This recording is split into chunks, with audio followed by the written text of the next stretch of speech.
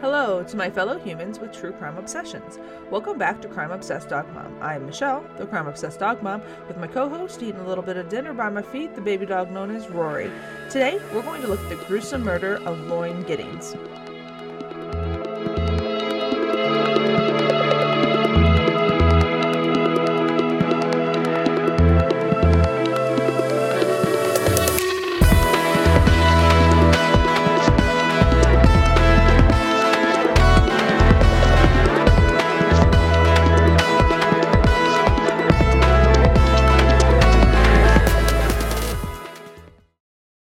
Hello everyone. Hopefully there's not too much background noise today. My husband is watching a very loud show upstairs right now. I don't think he knows I'm recording, but hopefully you guys can't hear it in the background. I have my little pick filter. It's pretty close, so I don't think it can. I don't think it can, but I apologize if you can. But yeah, so welcome back. It's been our standard here 2 weeks. Hope everyone is doing well. I can't believe that it's already going to be like April in a couple weeks. It kind of blows my mind a little bit, but yeah, the year is just flying by, which is both exciting and nerve-wracking with everything going on with the babies and everything. We have 2 ultrasounds this week, and I'm always nervous for them. And we go to the OB just to get the heart rate or, the heartbeats and everything and check on them. And then they're going to finish up my anatomy scan as well. So there's a couple little concerns that we have on the anatomy scan, but we're pretty prepared for anything that might come from them. So we're excited regardless. And yeah, we're trucking along here, and I'm definitely starting to feel them more, which is a really cool experience. It's not huge yet, not big movements, but every once in a while I get feels like I'm getting flicked from the inside every once in a while. So it's very cool. It's very odd, but it's exciting. And I'm continuing to take my blood pressure and stuff, because that's been a little bit of an issue, a little bit of it's not like preeclampsia yet, but we're trying to avoid that and avoiding any kind of bed rest. So, because I don't think I do well with bed rest. But we did talk to the high-risk doctor this week, and they will for sure be here by the end of June, which is crazy because I just said it's almost April. But we're planning my baby shower and everything. And it's scary because it's something that, I was so excited for last time. I can't remember the last time I was to a baby shower, because the last baby shower I should have been to, went to my friend's in November of 2021. But the last baby shower I went to was supposed to go to was my sister-in-law's, and unfortunately that was the weekend that I had the miscarriage. And it's just, I don't know if it's triggering a little bit, but it's very scary to think about, to make plans and to make reservations and to really let this become real. And that's something I've been working on with my therapist a little bit. She's like, when are you going to be ready for this to be real? Because it is real. This is really happening. And it's just not, I think it's just a defensive mechanism, kind of trying to protect myself. So it's been wild, and I can't believe the next time I'll record is in April. That's crazy to me, and everything just going by so fast. I'm busy, very, very, very, very, very busy at work, which has been great and sucky at the same time, but we're just trucking along. So today's a little bit of I think a longer case for me, at least. It's Lauren Giddings.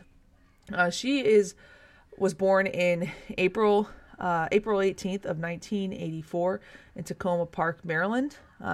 She ended up moving to Macon, Georgia, in 2008 to go to law school at Mercer University. Very much like myself, she was the very first person in her family to go to college. She had done the undergrad, and now she went to law school, and it's 7 years or so of studies. And she worked her ass off to get there. She ended up graduating from law school in 2011. And she wanted to work in criminal law. And one of the biggest things you have to do after law school is the bar. So she had to kind of prepare herself for the Georgia bar. So Lauren's sister, she has a sister named Caitlin. She was married, she graduated, and then in June that summer, after she graduated, she did go home to Maryland to attend her sister's wedding. And then, she had to kind of, lock down and really get studying. And so she went back to Macon, into her apartment at Bannister's Hall to study. She really just wanted to lock herself in and study and really commit a lot of time to it. Her apartment was actually right across from Mercer University, so that's where she was just really locked in, really wanted to study. And she even told her parents, Bill and Karen, then her sisters, Caitlin and Sarah, like, hey, I'm going to be studying nonstop for the while. Like, if you don't hear from me, like, don't be too scared.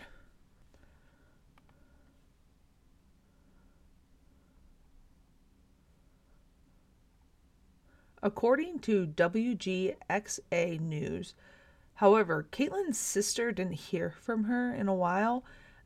You know, a few days, yes, but she didn't receive a call or text or anything in days.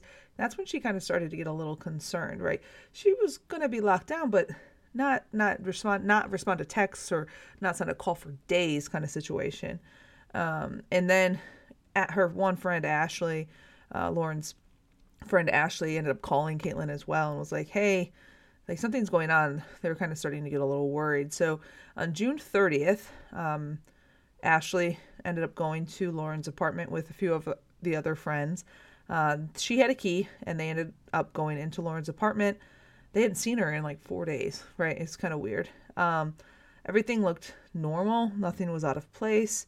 Her law books were on the table. Her purse and keys were there. Her car was out. Her car was outside. Only thing was missing was Lauren. So they ended up notifying the police. When the police arrived, they looked through her apartment, and just like her friends, everything kind of seemed in order.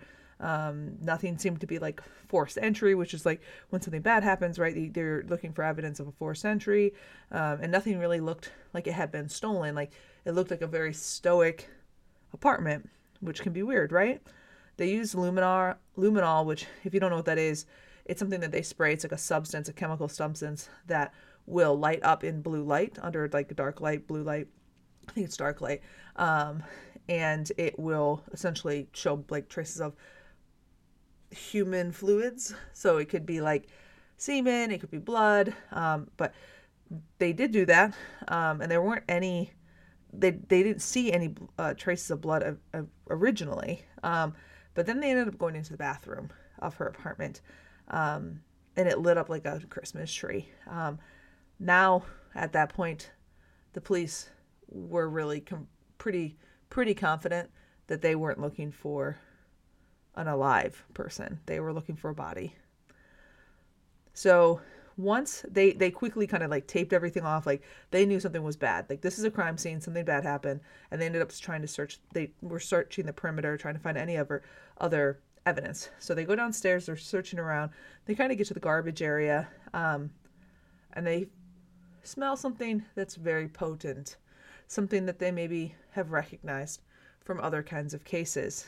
One of the detectives on the case later told the Oxygen series in Ice Cold Blood, while we were standing there, the wind started to turn. Immediately, I smelled an odor that I was very familiar with.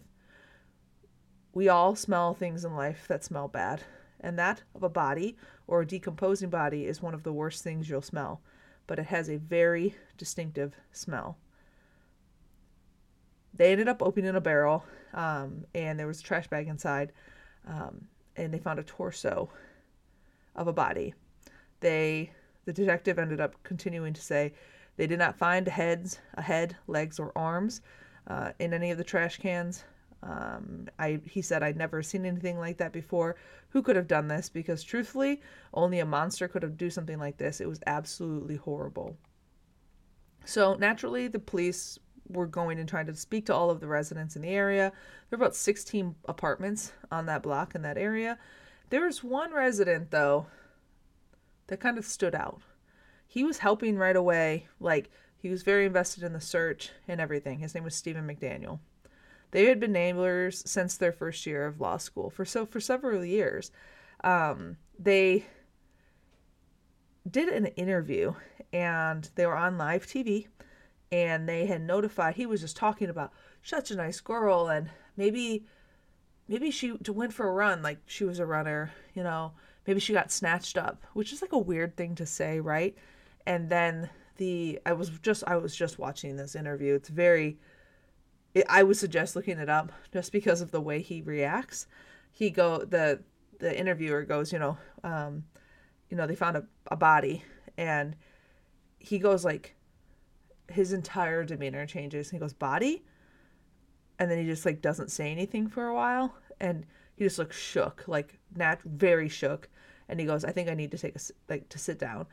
And he apparently looked like stoic, like out of it, completely out of it. And this kind of like piqued the interest of the police, because it's a very, very odd reaction. So he ended up actually like letting the police go into his apartment, because they're searching the whole building for clues, right? They did end up finding in his apartment something that should not have been there, and that was actually a master key for all of the apartments in the complex, that's a very big responsibility to have a master key.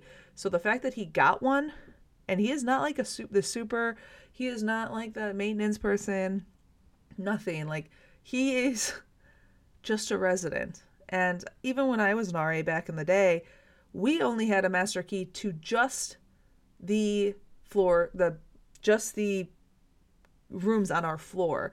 And if we ended up needing to have a master key for the whole building, that was something we had to like check out, the whole thing. And it was a lot. It was a big responsibility. We would have gotten in a lot of trouble if we had ever lost those. So I know the responsibility of that. That's crazy that, I don't know, he found it, made a copy or something, but it's very weird that he had a master key for the entire complex. He ended up they pushed him a little bit, like, why do you have this master key? And he ended up admitting that he had broken into 2 of the neighboring apartments and stole 1 condom from each one. So he admitted to robbery, breaking and entering. Technically, right, he is breaking and entering regardless if he has the key. So they ended up arresting him, and they kind of wanted to continue to further interrogate him, because he was just acting weird. He said things like, maybe she got snatched up, like just very weird. So they continued to look into this guy's apartment. They're doing everything they can, right? Big surprise, or not. He had been stalking Lauren for a very long time. And this is something that Lauren had told some friends, and it'll come back up in a little bit later too, about like an email that she had sent to her boyfriend at the time. It's very weird.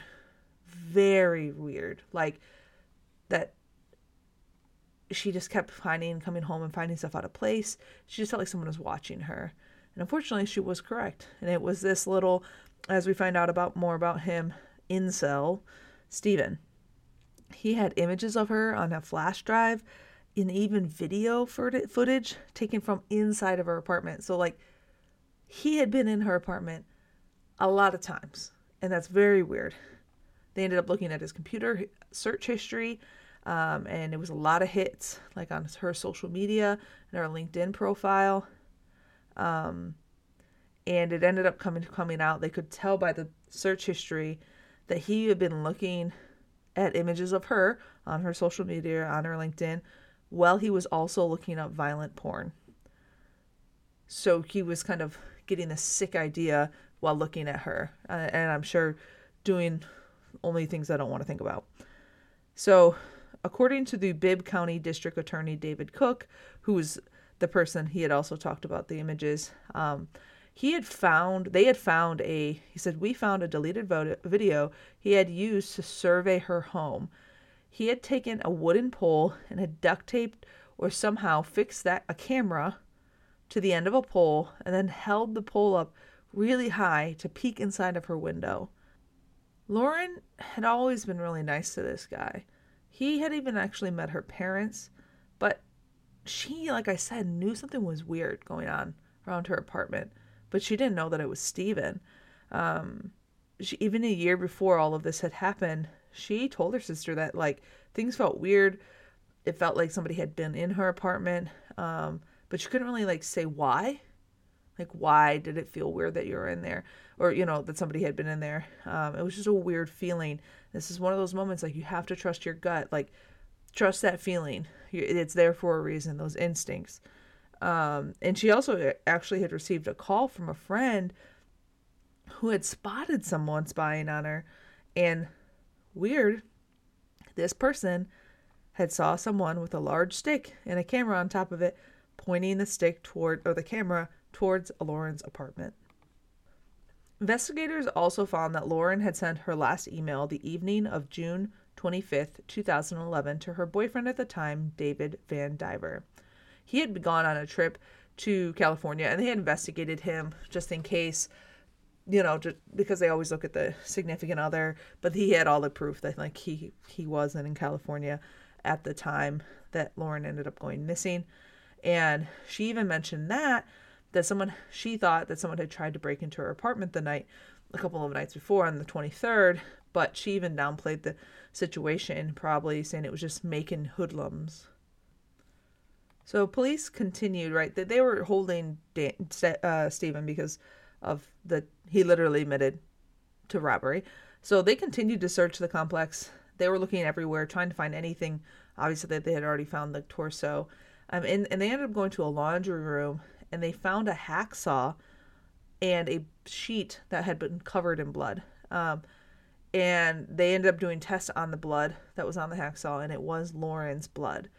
And this dumbass, I heard that he tried to blame the hacksaw, that it was like the handyman's, who would then also have like a master key and everything. But this dumbass, he left the packaging for the new hacksaw in his apartment, and he also had a pair of her panties. So he's horrible. He ended up being charged with her murder, and they also found on a flash drive in his apartment, he also got charged with 30 counts of sexual exploitation of children, because they found pornographic images of children on a flash drive on his computer. So he's going down for something. He initially, because he's a pussy, didn't plead guilty. But then when the prosecutors agreed to drop the child sex exploration charges, he changed his mind. He ended up, this is about 3 years after everything had happened, he ended up pleading guilty to the murder. And as part of the deal, he would tell the court what he did to Lauren, and those charges, the child pornography and the burglary charges from before, would be dropped. And it pisses me off very much that those got dropped, because I hope the people in prison with him find out,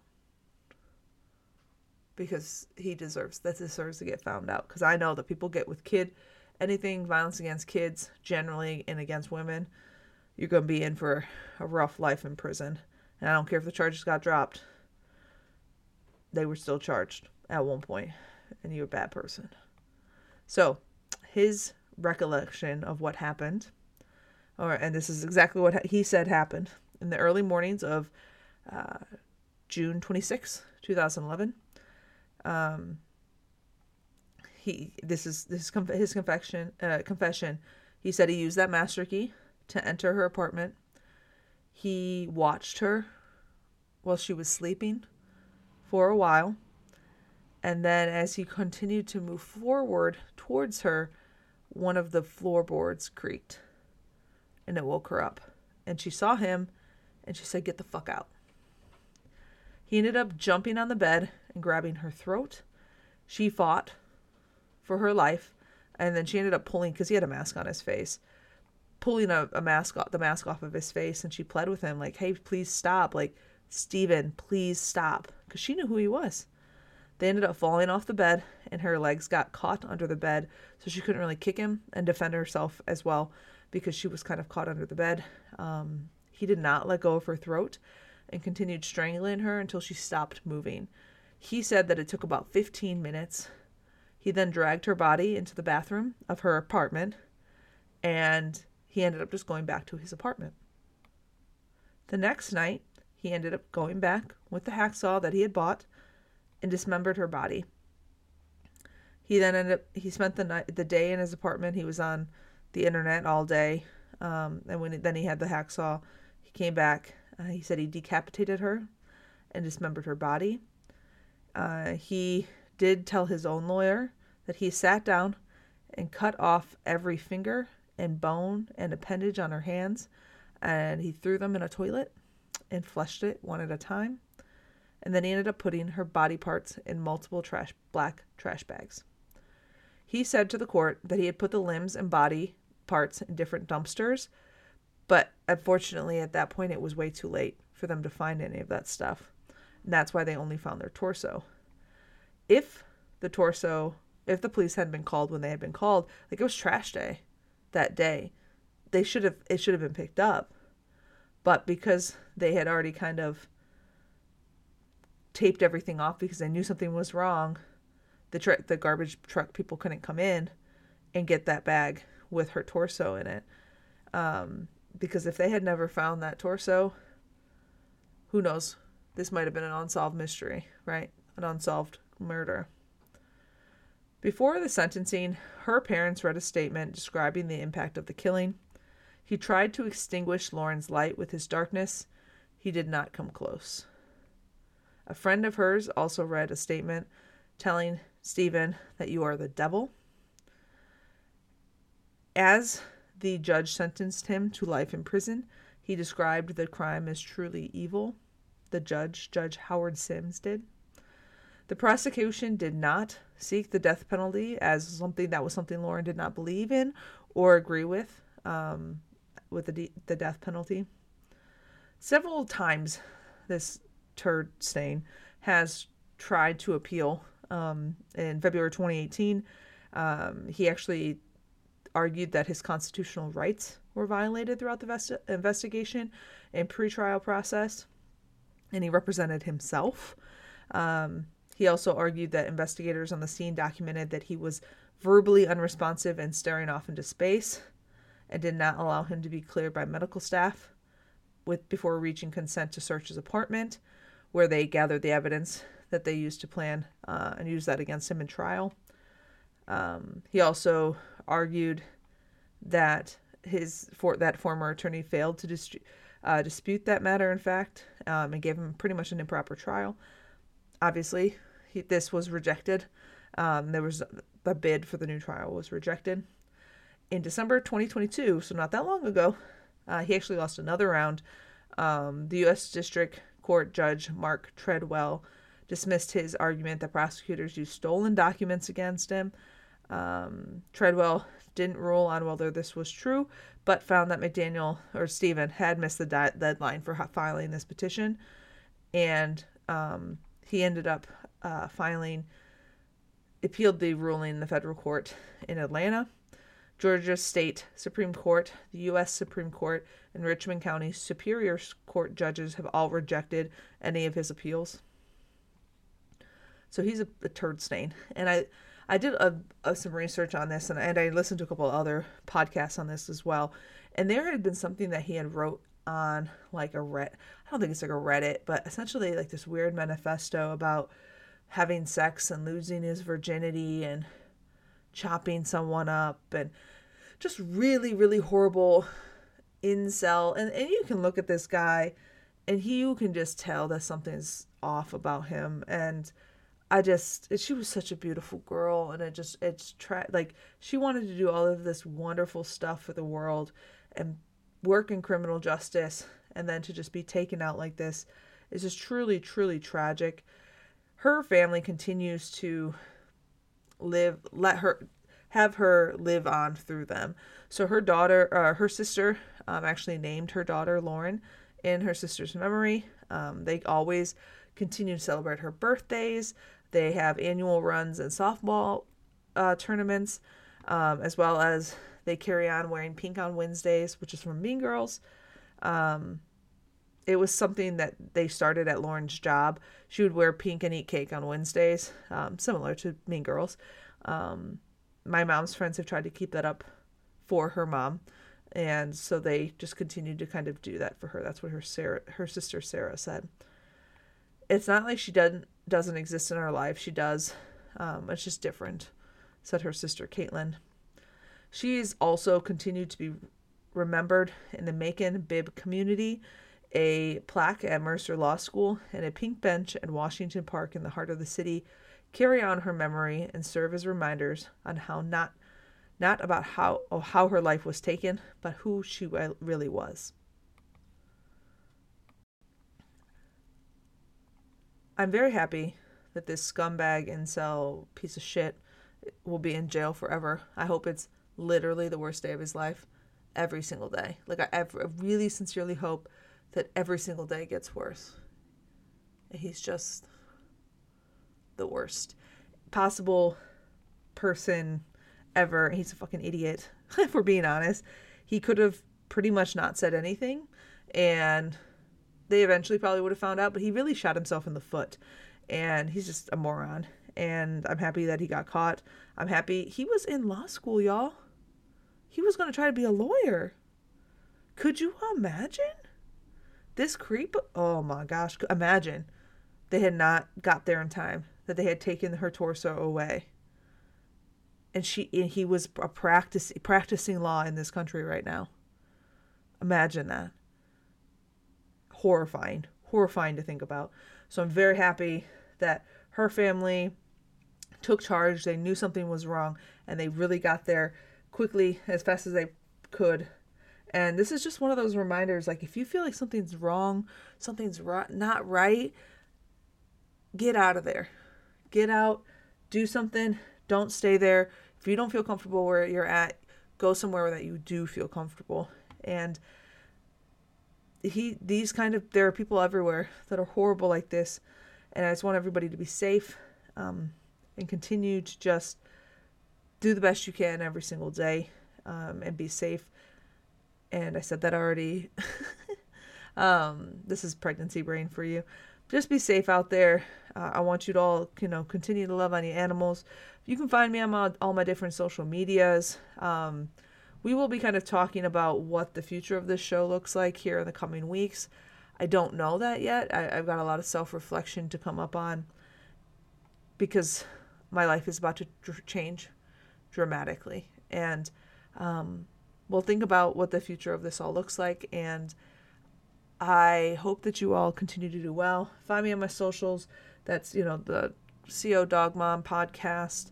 I will talk to you all very soon, and I hope you all are well.